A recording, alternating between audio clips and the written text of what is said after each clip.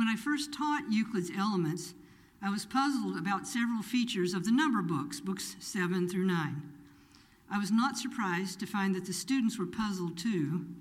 For the most part, we were used to and comfortable with Euclid's style and method by that time. By the time we got through book 6, you're pretty comfortable with it. But we wondered, what is he up to in book 7?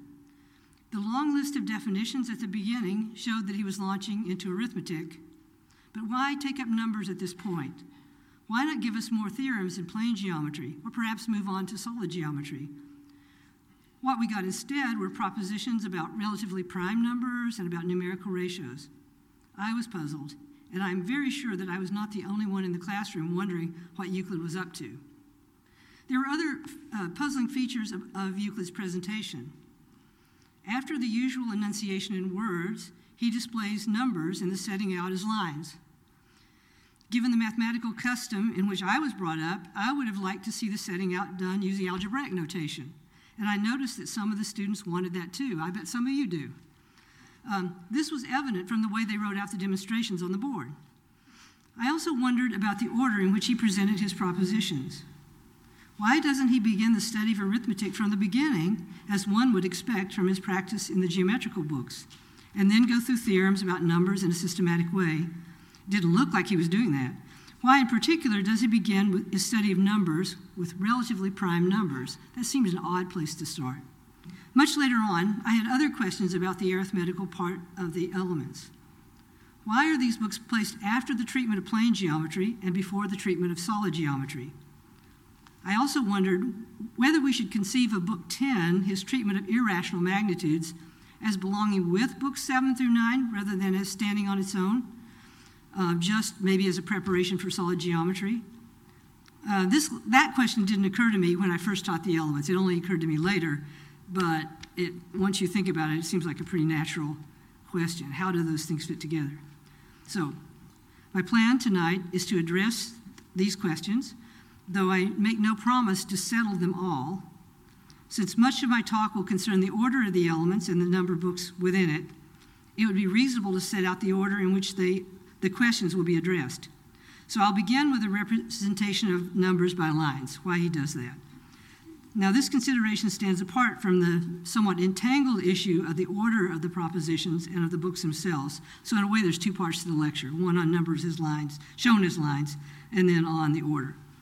But anyway, I hope to show that an understanding of Euclid's method of representing numbers provides important clues for understanding the rest. In the second part of this lecture, I will ask about the appropriateness of including arithmetical books in a work of geometry. And in the third and fourth parts, I will deal with questions about the order of propositions in books 7 through 9, and the order of the books in the Elements, and the place of the number of books in that order. Okay, hope that makes sense. All right, so that was all introduction. Part 1, the representation of numbers by lines. Now, I want you to note that when I say line here, I mean straight line. Just don't want to keep saying that. So I know that lines don't have to be straight, but unless I say otherwise explicitly, I mean a straight line. I remember many times my much beloved colleague and friend, Molly Guston, would say that numbers are lines. Despite the fact that we disagreed about this, I can understand why she said it. I think she was influenced both by Euclid's way of depicting numbers and by Descartes' extension of arithmetical concepts into geometry. In defense of her notion, remember that it has become commonplace to speak of the Cartesian number line, right, as something that comprises all the real numbers.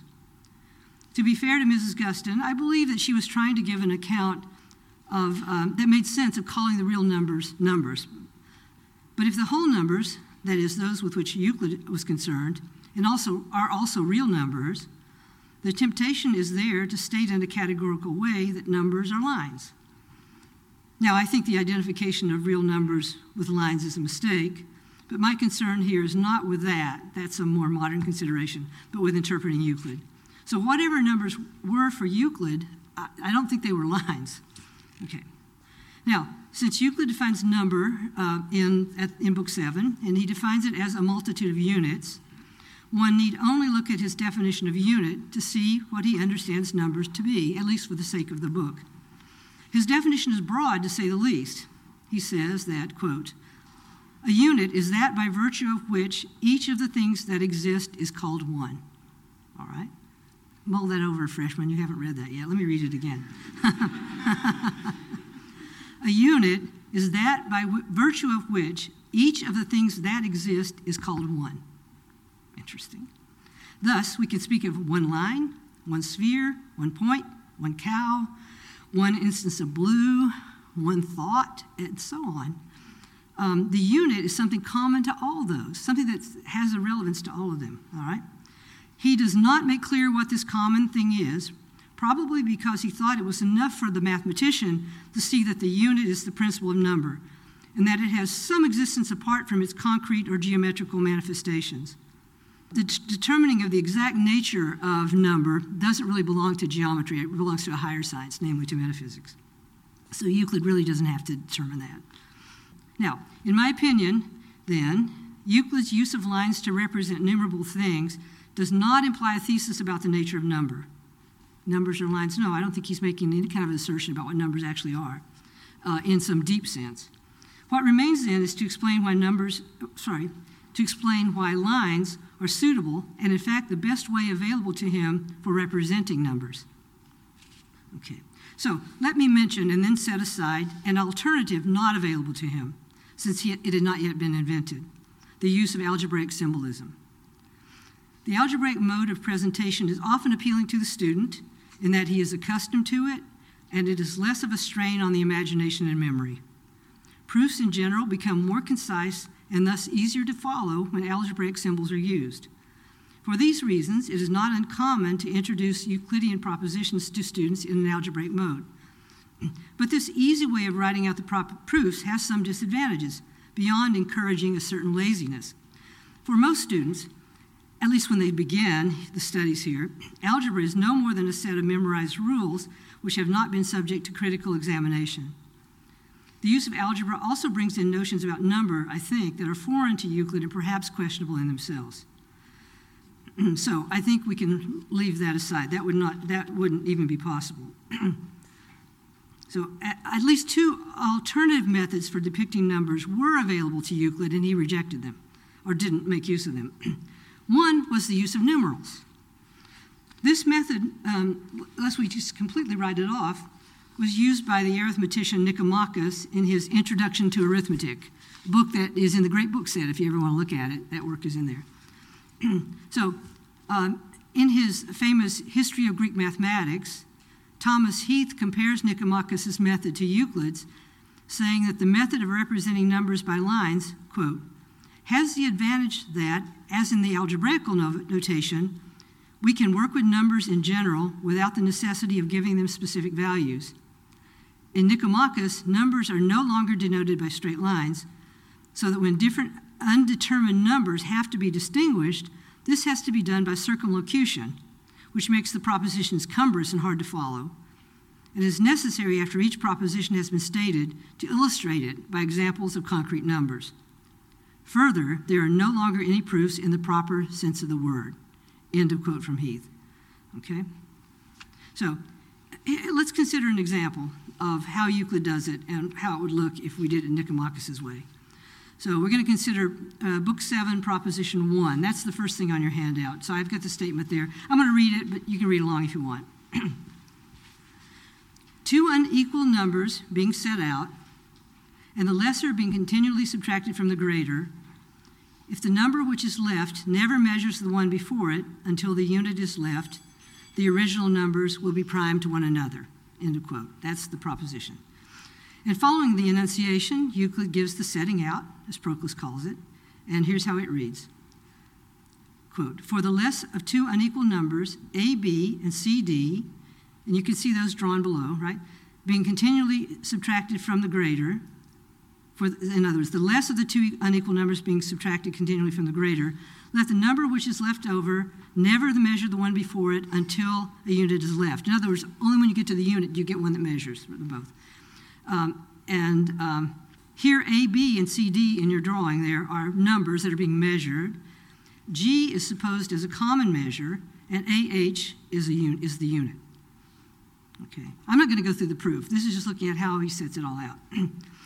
It is Euclid's practice to letter, as you can see here, it's Euclid's practice to letter both endpoints of a line as well as its points of division. So we have AB and divided at H and E, assuming that the number is to be measured. If a number does not need to be measured, he usually names it with a single letter. That's G, for example, because that's the measure that's measuring those lines. So the proof then is carried out using the letters as stand-ins for the numbers and their parts. So that's why I think maybe why he says it's approaching the algebraical in a way, because once he's defined those lines and those parts, he can write it out using those letters, right, and make it more concise. Now, if Euclid had recourse only to determinate numerals, setting out would have to look something like this. Quote, for the lesser of two numbers, for example, 5, being continually subtracted from the greater, for example, 93, let the number left never measure the one before it until the unit is left. Then 5 and 93 are prime to one another. The supposed proof would be a calculation, right? 5 times 18 equals 90. So with 5 subtracted from 93 18 times, we have 3 left. 3 subtracted from 5 leaves 2, and 2 subtracted from 3 leaves 1. Okay. Since following the subtraction algorithm leads me to the unit before I find a common measure, I want to assert that there is no common measure between those two numbers, 5 and 93. But how do I prove this? I can go through all the numbers up to 5 and see if they also go evenly into 93, but when I get to see that none of them do, what will I have learned? Only something particular to those two numbers. So that's why he says there's really not a proof, right? There's no proof. The only alternative is to suppose some indeterminate common measure other than the unit, give it a name such as G, and work out a proof like Euclid's, in which thinking of the original numbers as particular examples is pointless, and in fact, it's distracting. So don't do it. Okay.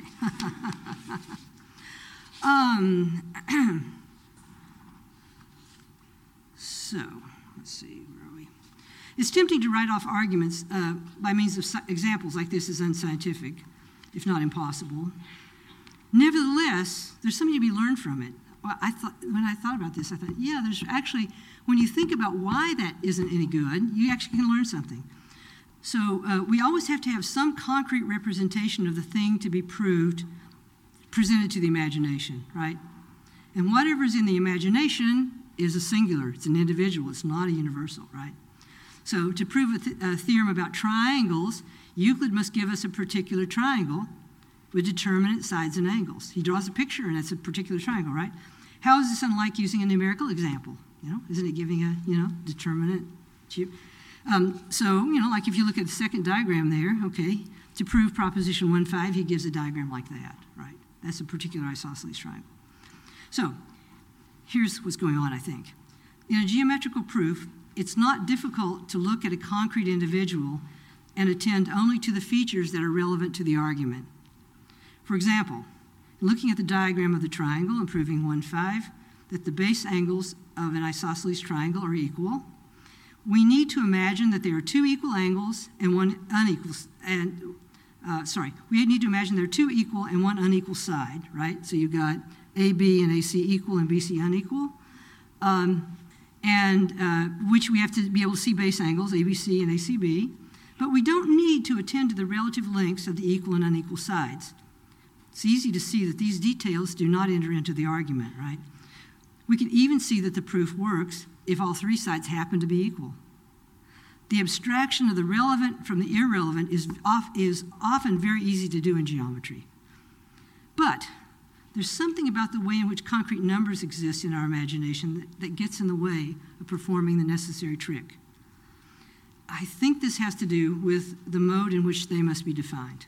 Okay, so to see why the modes of definition are different in arithmetic and geometry, consider how the infinite exists in each. In magnitude, we have the infinity of infinite divisibility, right? So BC can be divided ad infinitum, right? In magnitude, in magnitude, we have this infinity of infinite divisibility, and as such, the infinite has no relevance to the definition of figures. It has to do only with their material aspect, or at least what I would call the material aspect. That is, They have to do with the continuum in which the figures exist. So these figures exist in a plane, infinitely divisible. That's, as it were, the material aspect. The formal features of figures arise from their shapes, right?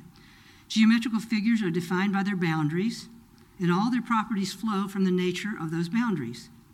Even in theorems having to do with areas and volumes, where the properties are the result from their form are harder to know, it's by considering the implication of the boundaries that we can learn what we can learn about them. And this is even true in calculus. So that's in geometry. It's quite otherwise with number. Numbers are infinite by addition, growing ever greater as we count them. Having no position, they also have no boundaries. One might even say that a given number is a boundary. That is, a number terminates a progression radiating out from the unit. So I want to maybe come back to this, at least in the Q&A. I said, to describe this in a Neoplatonic way, one might say that numbers are emanations from the one. Okay, so if you like that way of thinking about it. So whatever is formal, at any rate, whatever is formal in the number comes to be from the nature of the boundary. That is, from the distinctive way in which it is a multitude. So 3 is a multitude in a distinctive way from the way that 5 is a multitude, right? So that's kind of what gives it its being, its essence. So it follows that unlike magnitudes, which are defined by way of genus and difference, numbers require a different kind of definition. Numbers may be more abstract than figures, as often said, but they are known to us, I think, in a more material way. That is, as a multitude of units. So let me explain more what I mean by that. Suppose I want to define the number 4. It is true, but not altogether helpful, to say that 4 is 4 ones, since that begs the question.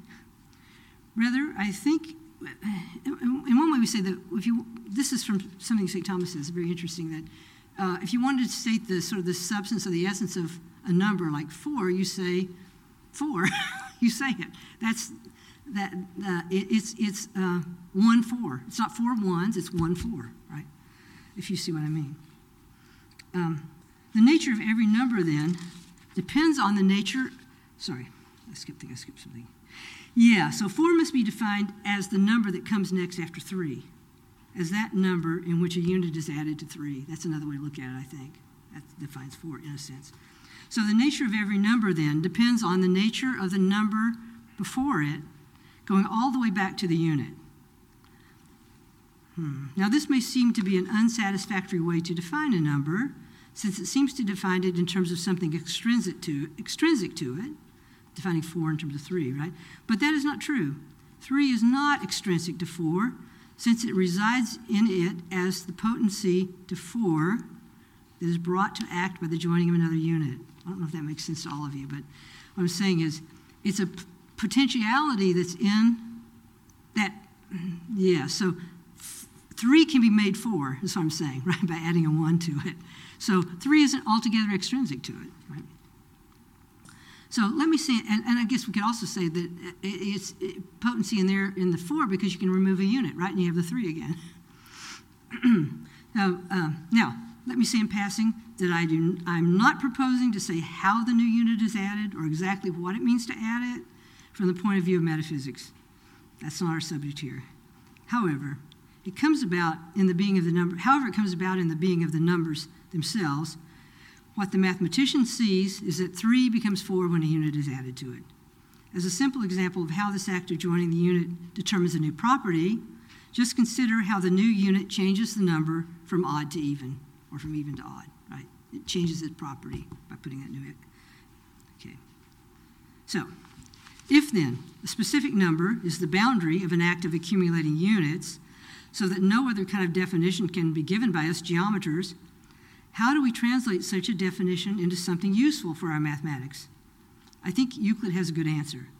We reason about numbers by considering them as measuring and as measured. The ultimate measure of a number is the unit, and its multitude is the distinctive way in which the unit measures it, if that makes sense. Okay. So, what's measuring? Measuring is an act of dividing. The geometer, therefore, divides numbers and imposes order upon them in order to reveal their properties. Now, measure is first known to us in extended things, in things that we can sense. The first notion of measure is of a magnitude that is laid out along another magnitude so that it goes into it a certain number of times. So I take a ruler and see how many times it goes in, right? That's the most basic idea of measuring. Okay. The very name of Euclid's science, which is geometry, means earth measurement. So this refers to this very practical procedure. So although there's something arbitrary in measurement, so one can, for example, begin by starting at either end, right? That doesn't matter. There is a comprehensible order of the units from left to right or to right to left. So laying down the unit randomly would lead to error, right? That doesn't make any sense. There's got to be a kind of order in which it's laid down. And even when counting material objects, we tend to imitate this spatial order by systematically ordering the things themselves in space. There's plenty of evidence that in ancient times, livestock was counted by cutting little notches on a stick. So putting an order along a stick to count the sheep that are out there in whatever order. At least that's the story. And you may actually experience something like this if you're counting pennies. I don't know if people do that anymore, but you probably don't even have pennies. But when you have pennies and you got a whole bunch of them to count, what a lot of us would do is we'd make them in little groups of 5, put 5 or 10, right? Make a little batch, another batch, another batch. So you put them in order like that so you can count them. So that's using space, right? That's spreading them out in space. Okay. So, on the other hand, compared to that, the units in an abstract number are not laid out alongside one another, nor are they visible in the representation of the number by a numeral. Like 7. Where are the units in 7? There's nowhere there, right? There's nowhere. And what happens when we subtract one number from another? If I subtract 3 from 7, which units in 7 am I taking away? I don't care. It doesn't matter. It's not relevant, right? So I think from this we can see the advantage of representing numbers by divided lines. Because what you're doing there is you're ordering the thing that you're representing the number, you're ordering the units in space, right? Just like counting the pennies. And that's very helpful to the imagination as we go about trying to determine the properties of the numbers. All right? Does that make sense? Okay, good. So that's a good choice. What he does is really smart. But representing numbers by lines is not the only possible choice he could have made. Another technique that was available to him, and one which proved useful to some of his predecessors. Now, since the unit is indivisible, it would seem logical to represent it by point, right? Not by line, but by point. A number then would be represented by a set of points, since the unit is, as it were, the material from which the number is formed.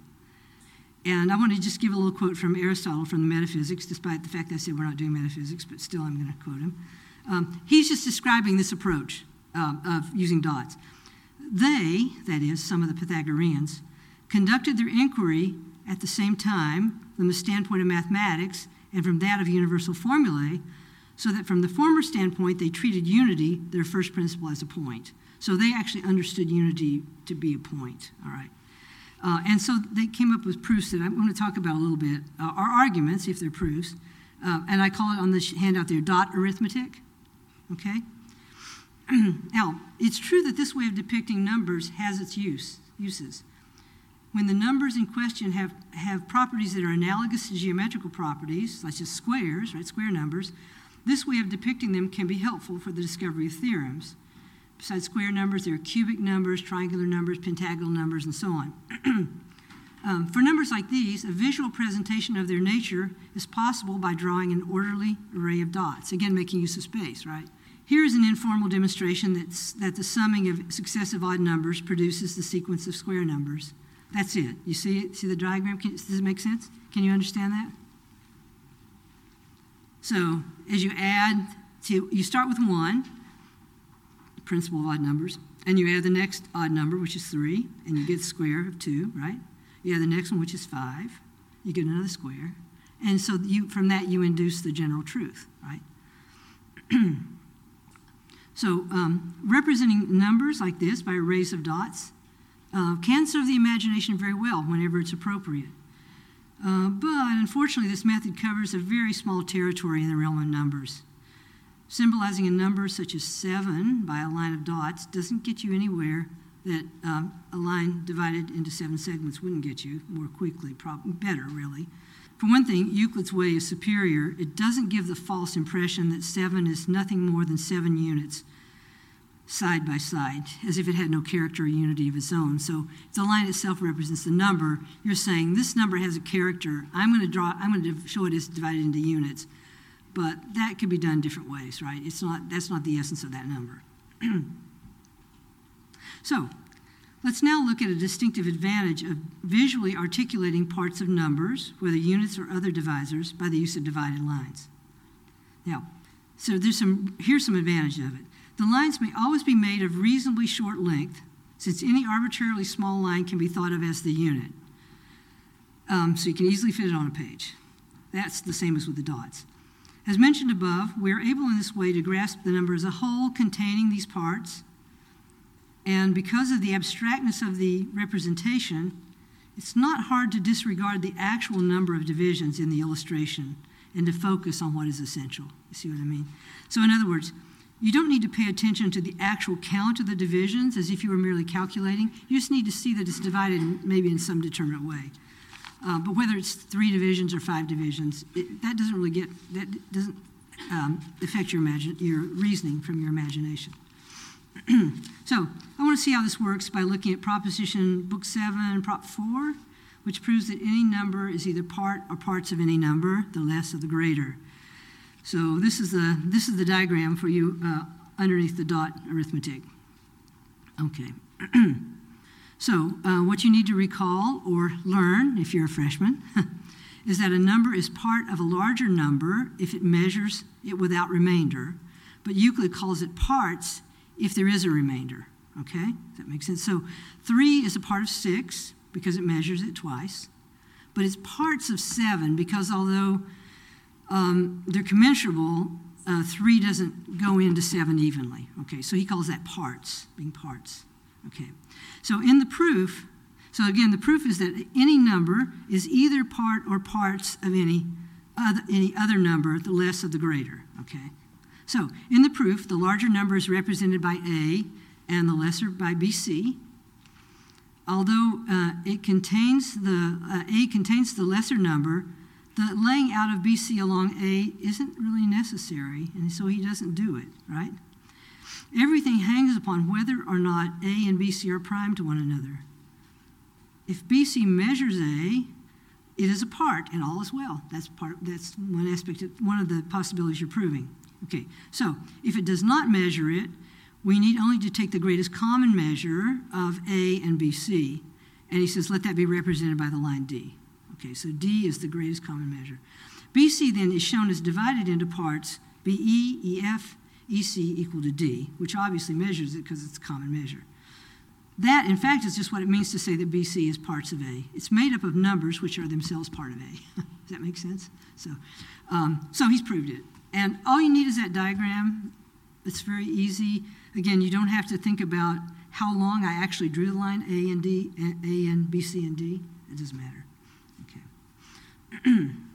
So the articulation of the lines into parts helps one to understand the reason for the theorem. The fact that BC is shown as divisible, that's what I'm just saying. So the proof rests on the nature of measurement, and measure is illustrated in the lines in a way does not call to mind vividly the particular results of the measurement. Is this not the key to understanding Euclid's use of lines? Seeing measurement at work requires an order in space and nothing more. Okay? All right, to sum up. By representing a number as a divided line, the teacher exhibits its formal character in a sufficiently detailed way, which he could not do by showing it as a numeral, and a sufficiently universal way. Showing numbers as lines depicts them as quantities relatable to one another, either through one measuring the other or through their having some common measure. In this way, Euclid facilitates our grasp of the truths that he wants to prove about the numbers. Okay, so that's that part. Part 2. Why does the Elements contain the number books? Okay. Before considering the place of the number books in the Elements, we might ask, why are they there at all? Euclid does not tell us why he included them, and I've found nothing in Heath's history or any commentaries to shed light on the matter. Since I can't answer the question historically, I can at least point out some advantages for including them. The inclusion of the arithmetical books allows Euclid to show that there is an analogy between the subject matter of geometry and the subject matter of arithmetic, by proving comparable properties for numbers and for magnitudes, each by means of its proper principles. Something like that is often the freshman paper topic, to look into that. So there are many, many examples of it, and I'll illustrate it with one. I think this is on your handout too. No, it isn't, so I'll just read it. In 713, Euclid proves, quote, if four numbers be proportional, they will also be proportional alternately. So, especially for you freshmen, here's an example. Since 2 is to 4, right, as 5 is to 10, so 2 is to 5 as 4 is to 10, right? That's alternating it. And the proposition is proved from the definitions in Book 7 of part and parts, the one we just talked about, okay? Now, in Book 5:16, Euclid has proved the comparable theorem in geometry. If four magnitudes are proportional, they will also be proportional alternately. Now, this proof rests on the definition of same ratio given at the beginning of Book 5. Euclid's drawing out of the likenesses as well as the differences between geometrical and arithmetical theorems is, I think, the most important result of including the books on arithmetic, at least from a philosophical point of view. I say this because the relation between number and magnitude was a controversial issue for the Greeks, and in fact, I think it's still a question of interest. We moderns are accustomed to the idea that there is a universal mathematics, one which is most properly expressed in symbols. There have been various ideas about how universal mathematics stands with respect to arithmetic and geometry. For Viète, who was Descartes' predecessor in the invention of algebra, the symbols and the rules for their manipulation are the same for both kinds of mathematics, that is, both for geometry and arithmetic, but each requires a distinct process of interpretation and justification, okay? But another opinion is that arithmetic and geometry are unified into a universal mathematics by having a common subject matter.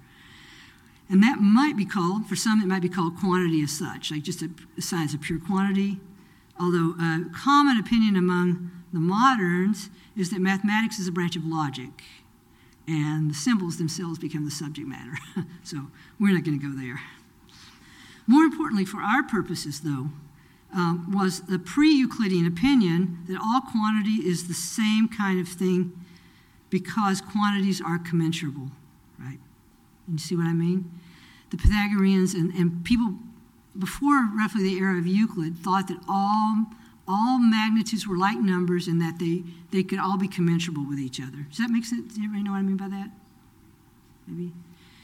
That you would find a common measure, in other words. You take two lines, they thought you could always find a common measure. So that means, they're all numerable, okay?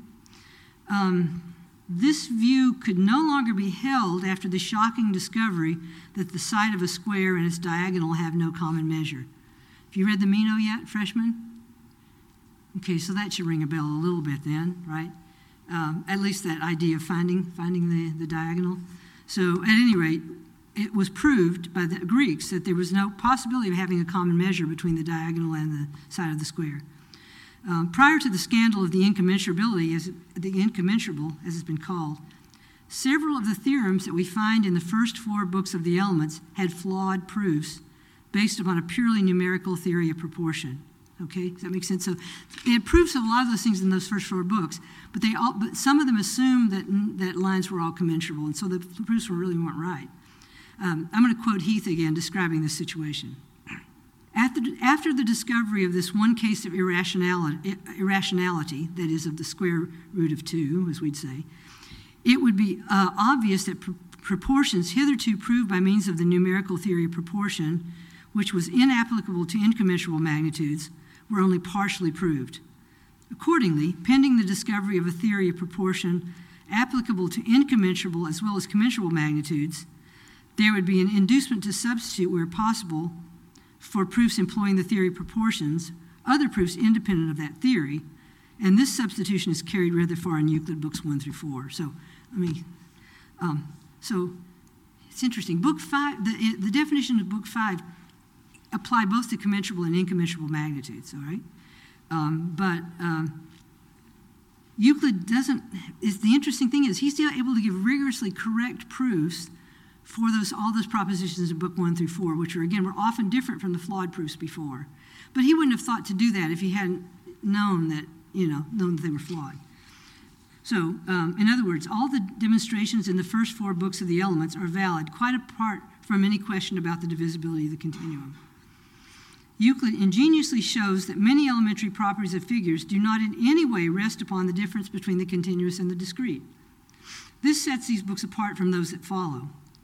Once the universally valid theory of proportion has been established, that is in book 5, it's possible to treat the rest of mathematics according to the distinctive principles of the continuous on the one hand and the discrete on the other. Okay? So, by providing separate but parallel treatments, I think, of the propositions in the geometrical books and in book 7, Euclid shows most clearly that geometry and arithmetic must be developed each from its own proper principles. However, they have many theorems in common. And it's neat to see that. It's great to see that. And I think that's one important reason for having the new number books in geometry, so that you can see that comparison. A second advantage of including the number books is that it makes the Elements a more complete elementary treatment of mathematics. When we take a look at the contents of the books, we see that Euclid desired to aim at completeness, sometimes even maybe at the expense of obvious good order. Taken together with book 10, the number books give an adequate treatment of the way in which magnitudes can have ratios to one another. All the potentialities of ratio that are implicit in book 5, or rather all those that are appropriate to beginners in geometry, are revealed to the student. Okay. Now, a third advantage, so again, that second advantage is just completion. The third advantage is that numbers show up from time to time in geometrical theorems. The most noteworthy example of this is in the very last proposition of the Elements, book 13, proposition 18, which is to set out the sides of the 5 figures, that is the 5 regular solids, inscribed in the same sphere, and to compare them to one another. Some of these comparisons involve numerical ratios, as that the square on the diameter of the circle is to the square on the side of the inscribed pyramid as 3 is to 2. And we learn other truths about in the same way involving number. So that's kind of interesting. We see solid geometry, in a way, brings together things that are about the commensurable and the incommensurable, about number and magnitude, in a way that's really very, very beautiful. So that's another maybe good reason for including arithmetic in the book. But my primary reason is the way it fosters your understanding, comparison, and contrast of numbers and their properties on the one hand, and magnitudes and their properties on the other. Okay, so here we go. Part 3, the nature of the number books and the order of the propositions in the books. So this is going to get a little more detailed, so I hope sophomores and juniors can kind of remember. Okay. If we grant then that there are some good reasons for including the number books in the Elements, we may still find them to be unsatisfactory in themselves as being disorderly. At least that's the first impression I had of them.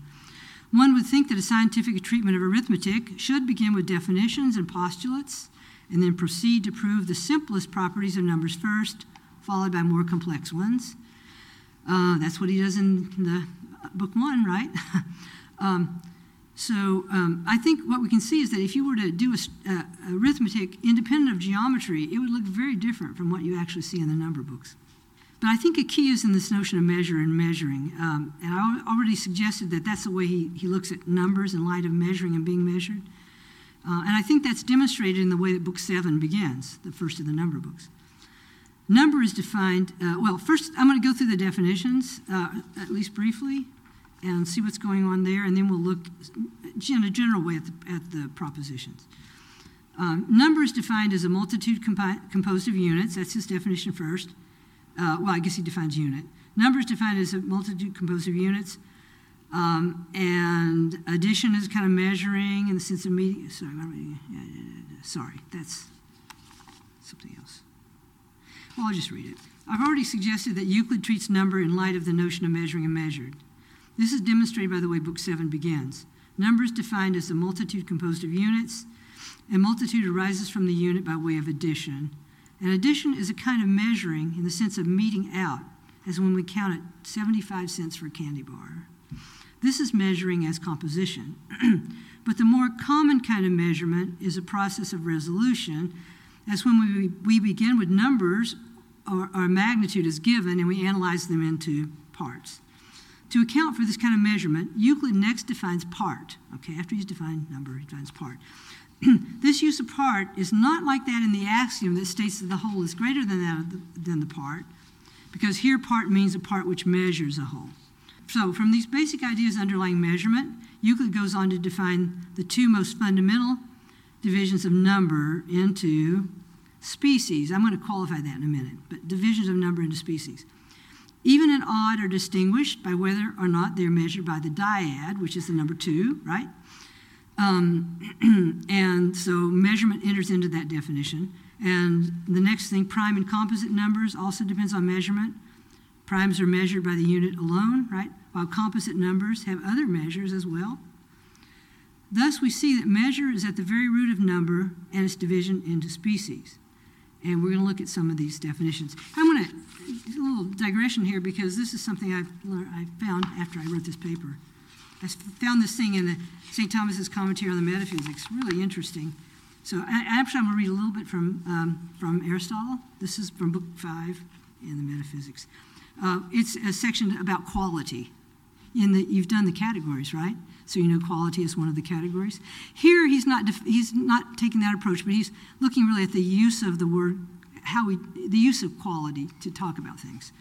So the first one he gives is that quality means the differentia of an essence. So he says, for example, man is an animal of a certain quality because he's 2-footed, and horse because he's 4-footed, right? So that's one meaning.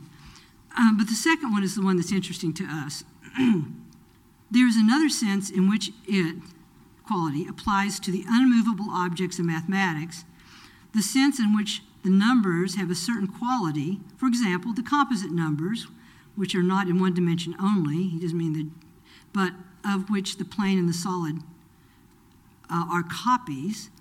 These are those which have 2 or 3 factors. So in other words, when you get a composite number like 6, it's like a plane because it's got like 2 dimensions, 2 times 3, right? 2 factors. So in general, that which exists in the essence of numbers, besides quantity, is quality. So you've got a number as a quantity, but it also will have one or more qualities, right? For the essence of each is what it is once, not what it is twice or thrice. So in talking about this, St. Thomas brings out the point that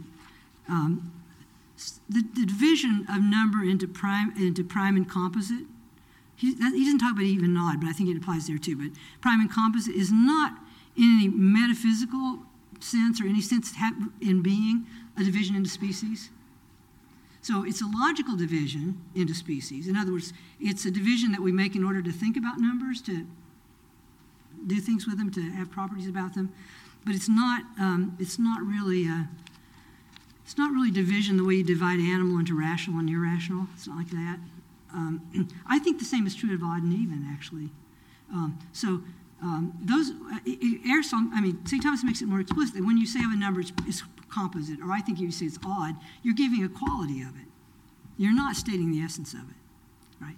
The essence of the number is more tied up with that, I think, with that thing I said about it being the boundary or the end of a count, of a multiplication out of the unit. So I thought that was really interesting. So when I call them species here, I really should just be meaning that they're, again, divisions in our thought that help us to deal with them. So Euclid does, he goes on to do those things. He defines the prime and the composite and the odd and the even. Actually, I think he defines the odd and the even first, and then the prime and the composite. And those are the 2 divisions he gives that comprehend all numbers. So any number you take will either be odd or even, right? It'll either be composite or prime. He defines other divisions of number too. Odd times odd times even. So he's giving other qualities that numbers can have. St. Thomas goes so far as to say that things like that, calling a number plain is to use a metaphor. That's what St. Thomas says of it. At least in the English. I didn't look at the Latin. But Aristotle says something like that too. Okay. So why am I talking about? I'm talking about all this to show that he does define divisions of number, but each one that I gave you relies upon the notion of measurement. So it's measured by the dyad, the 2, or it's not measured by 2, right? It has the unit only as a measure, or it has other numbers as measures. And what you notice, though, is he doesn't really define the operations of arithmetic the way we think of it. So when you learned arithmetic in, I don't know, grade school, maybe didn't give you formal definitions, but you started with addition, subtraction, multiplication, division. Euclid assumes both addition and measurement, which is a kind of division. He doesn't bother because he figures you know that. Also, he will assume subtraction later on. So it's interesting that he does define multiplication, right? And perhaps he feels he needs to do this to avoid any confusion with the analogous geometrical operation, which is the forming of a rectangle. I don't know for sure, but at any rate, rectangles are called to mind as he goes on to define solid numbers, plane numbers, solid numbers, sides. He uses all this geometrical language, again, metaphorically, to talk about numbers. So maybe he wanted to really clarify that in arithmetic, multiplication is really just a successive addition, right? Okay. So, I thought at first, again, it was strange. Euclid didn't begin doing his theorems with properties about the odd and the even, because those seem the most basic, right? You know he does that in book 9, later, much near the end. So why doesn't he do it first? That seems strange. But again, I think we might be able to make some sense of that. But he's not really doing what the moderns call number theory. I think he's doing something very different. So he's interested in, especially in the comparison of numbers to each other. So he goes on to define the relatively prime, relatively composite, because he's interested in ratio, right, proportion. In fact, the principal subject of Book 7, I think, is numerical ratio and proportion. The first proposition, he gives the criterion by which two numbers are prime to one another. So he does the relatively prime, right, before talking about absolutely prime numbers. And the second, he gives a method for finding the greatest common measure of numbers that are not prime to each other. And then that's needed for a whole series of demonstrations that are analogous to the props in geometry about proportion, up to the sameness of ratio X equality. He goes on to present a number of propositions dealing with sameness of ratio. Some of these have analogous properties in geometry, and especially interesting proposition 16 defines cross-multiplying. So we see right from the beginning, Euclid wants us to be aware of parallels between arithmetic and geometry. Then he goes on in 7 to have more theorems about relatively prime numbers, as well as about numbers that are simply prime or composite. So again, it's interesting. He takes up the qualities of the numbers themselves after he's done all these comparisons. Okay. All this, I think, verifies that the subject of the first book, Book 7, is numerical ratio and proportion, and the treatment of them here is the very most elementary treatment of them. The next two books of arithmetic, 8 and 9, present many interesting theorems having for the most part some connection to geometry. The principal subject of Book 8 is numbers in continued proportion. These are sequences of numbers in which each one after the first is the geometric mean between the prior and the posterior. So 2, 4, 8, 16, and so on. And the first two of these propositions are particularly important. The first says that between two square numbers, there's one mean proportional number, and the square has to the square of the duplicate ratio, which the side has to the side. And the second says that between two cube numbers, there are two mean proportionals, and the cube has to the cube, the triplicate ratio, that which the side has to the side. With the duplicate ratio, again, you can see between 2 and 8, there's only one mean, 4. 2 is to 4 is 4 is to 8, right? And he calls 2 to 8 the duplicate of the ratio 2 to 4. And with cube numbers, like 9 and 27, there are two means. He proves that. So that's a really important thing in Book 8. Book 9, let's go to Book 9. Book 9 at first sight looks very disorderly. I hope one thing I'm doing here with the freshmen especially is that you won't get discouraged. Because, when you get to Book 9. It looks as if it's just a catch-all for all the other interesting theorems. And there may be something to that, but I think we can make some sense of it. 9 picks up where Book 8 leaves off with more propositions about figured numbers, cubes and squares and so on. But the point of view is different than in Book 8. In the first 7 propositions, he's interested in figured numbers considered in themselves, not in their relation to other numbers. That kind of follows the pattern of Book 7, right? Comparisons and then the things in themselves. And this theme is carried on in the next sequence of propositions, which deal with continued proportions starting from the unit. So 1 is to 3, 3 is to 9, and so on. Such a sequence builds up a series of numbers, each of which is the prior one is multiplied by the second in the series. So again, like 1 is to 3 is 1, 3, 9, 27, right? 1, 3 squared, 3 cubed, and so on. So even here, the individual numbers are of interest. They're all interesting because they're a sequence of successive squares of cubes, or numbers that arise from squares and cubes. So more propositions relating to this theme follow, eventually leading to theorems in which prime numbers play a part in the proportions. So everything's composite, but prime numbers start to play a part. And these propositions culminate in an investigation of the conditions in which it is possible to find two mean proportionals between two given numbers. That is, that business with cubes, right? So when can you find that and when can't you? So then what happens up next, leading up to the very end of the book, gets puzzling. Prop 20 shows that there's no end to the generation of prime numbers. This complicated and very important proposition could have been proved in Book 7. The only rationale I can see for including it here in Book 9 is that Book 9 has been more closely focused on the properties of given numbers taken in themselves than was true, I think, in the first two books. So it's a very special property as to be a prime number. And again, in this book, he's already talked about squares in themselves, cubes in themselves. So this is an important property. Proposition 20 is followed by some others, 21 through 30, which are elementary and even trivial and having to do with odd and even numbers. So you'll probably have a class in which you prove all of 21 through 30 in one class, and you'll have time left over.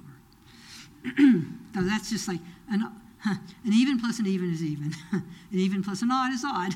You know, that's okay. It's hard to see how these are not out of place, and I'm inclined to doubt that you could put them there. But after thinking about that, I came up with a possible rationale for it. So maybe not for exactly why it's there, but why it's good that he puts it in. So if you want to ask about that at Q&A, that'd be all right. So anyway, one possible way to relate all these propositions to the ones that come before in Book 9, that is the one on the odd and even, is to note that most of them relate to an unending production of numbers from other numbers. All the kinds of numbers he's dealt with so far have been shown to be indefinitely many. It's shown explicitly for primes. It's implicit for the rest, right? You know that odds go on forever, right? You have another one, evens and so on, composite numbers. Similarly, but more obviously, addition, So you can see that's true for all those, and he has to prove it for primes because that's difficult. Then finally, you get to propositions 32 to 34 that are dealing with some kinds of composite numbers. And then finally, we get to the last two propositions, 35 and 36. 36 requires 35, and it gives us a way to make perfect numbers. So that's very special. 6 is the first perfect number. It means that if you add up all the possible divisors, they add up to the number itself. So 6 is equal to 1 plus 2 plus 3. Now, the Greeks, when they were doing this, Euclid's contemporaries, they also talked about superperfect and subperfect. I forget what they called them. In other words, numbers with the fact when all the divisors add up to more than the number, and the ones at the less, and then the perfect in the middle. Euclid doesn't bother with those. He just is interested in the perfect ones. So I think it's interesting that he ends all the number books, difficult construction of perfect numbers, just as he ends the work as a whole with the construction of the perfect solids. So the whole book ends with perfect solids. The number books end with perfect numbers. Okay. Now, the number of perfect solids is finite, as you'll learn, a very small number of them, in fact. And as far as I have been able to find out, it's still not known whether or not there are infinitely many perfect numbers. That's an open question for you mathematicians to work on, I think. Okay. So let me summarize my account of the order within the number books. First, we have fundamentals of how numbers relate to one another as prime or composite, and how they relate to one another in ratio and proportion. Okay. Next, we have continued proportions and how they relate to figured numbers. The view shifts from division, that is measurement, to multiplication. Right. Next, we have truths about the figured numbers themselves, their simple production by multiplication, and their special production in continued proportions beginning from a unit. Next, we have the production of numbers of various other kinds, culminating in perfect numbers. That's, I think, basically what goes on. Okay. This is almost over, so be patient here. This is the last part, and it has to do with the ordering of the books of the elements. Okay, so I'm not going to quote all this, but it's not clear to what extent the order is attributable to Euclid, but I'm happy to give it to him. Maybe not, but at any rate, somebody put it together in this order, so it's worth thinking about it. So let's see how Euclid structures his treatment of geometry. The subject of geometry is magnitude, right? Magnitude is divided into extension in 1 dimension, straight lines, in 2 dimensions, plane figures, in 3 dimensions, solid figures, okay? This division gives structure to Euclid's work, but not in a simple way. It's not possible to begin with lines and work up to solids, or to begin with solids and work down to lines. Of course, in a way, he does begin with lines because you got boundaries, right, to the figures, so either it's curved or straight lines. But he doesn't start with properties of the one-dimensional continuum as such, right? He does do that to some extent in Book 10, but it's difficult, and so he puts it off, for a long time. Solid geometry, we see, can't be done before plane geometry, that's obvious. Solids are the figures most difficult to understand and maybe the most beautiful. So it's fitting, seems to me, that they come last in the book, okay? So, therefore, you have to do plane geometry first. It's too hard to treat the one-dimensional first, and you have to do the 2-dimensional for the 3 because solids are bounded by plane figures, so you've got to know about them. Plane geometry is developed at length in books 1 through 4. This section ends with the inscribing and circumscribing of regular polygons in and about circles. In Book 4, we join together the most perfect plane figures into constructions that are beautiful both to the mind and to the eye, right? And it brings to completion that first part of the elements. I think that's one distinct part, books 1 through 4. Book 6 is going to deal with ratio and proportion in a more universal way in 2-dimensional figures.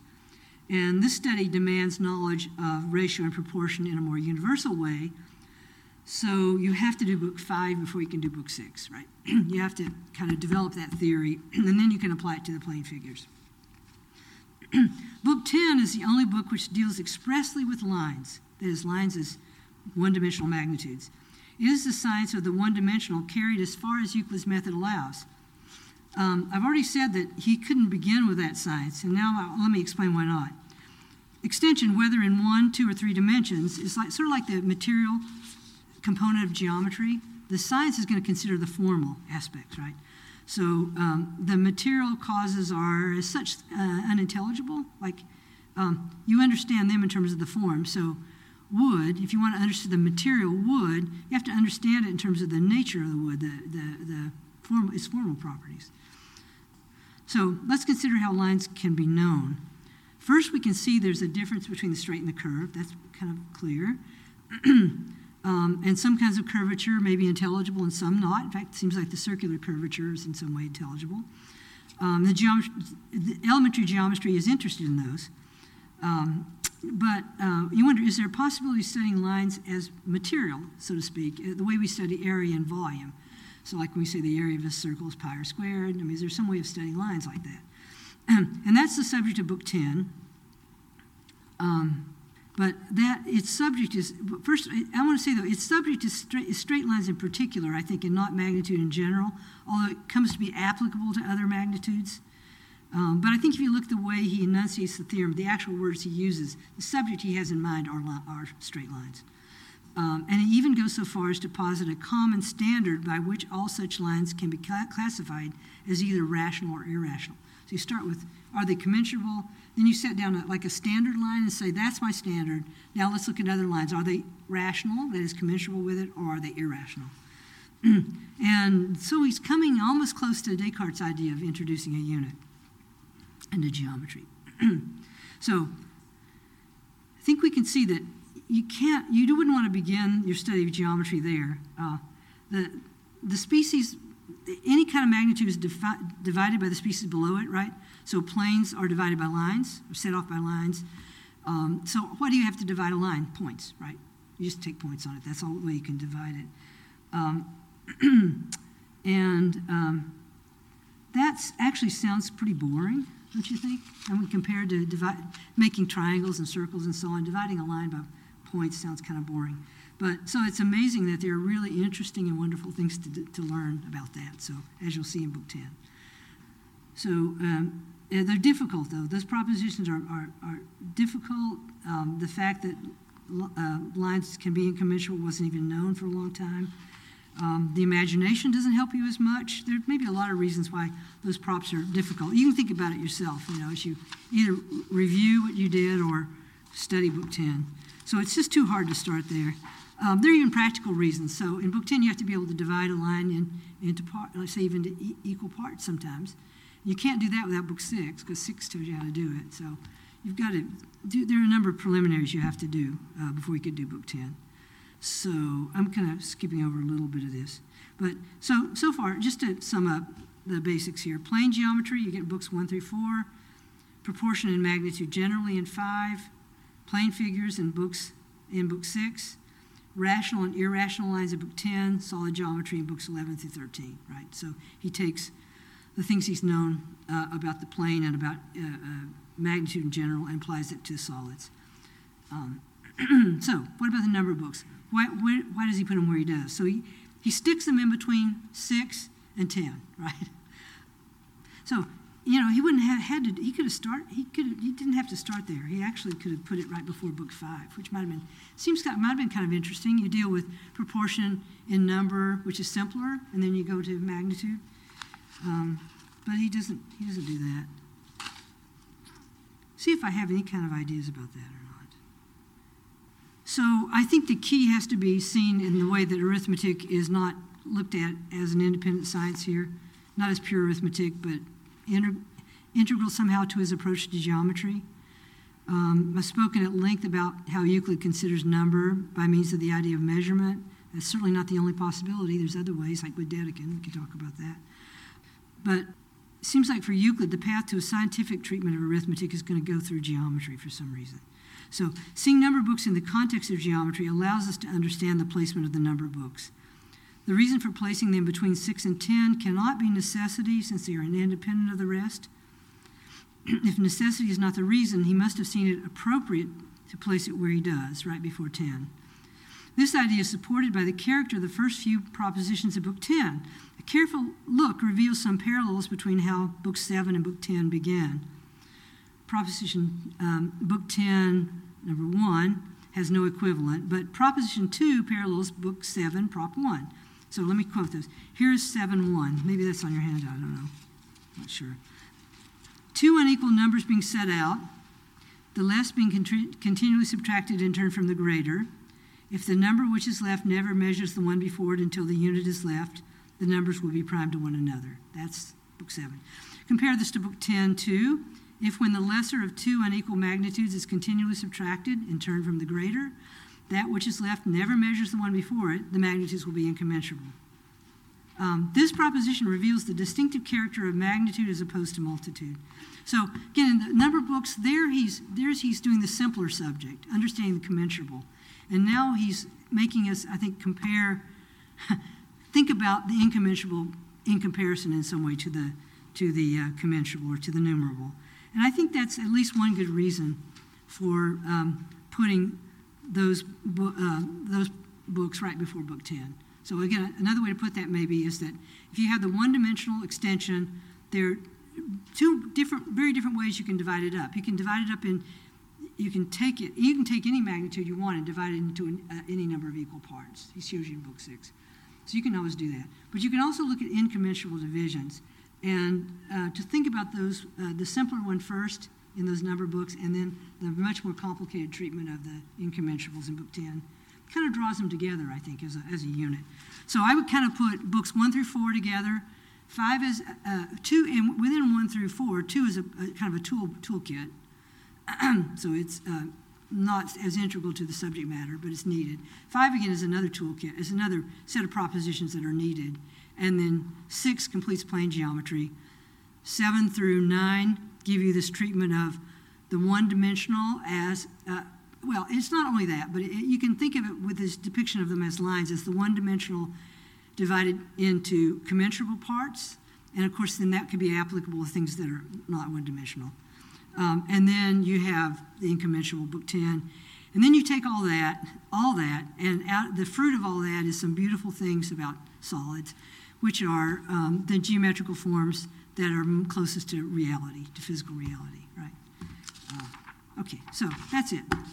Thank you for listening.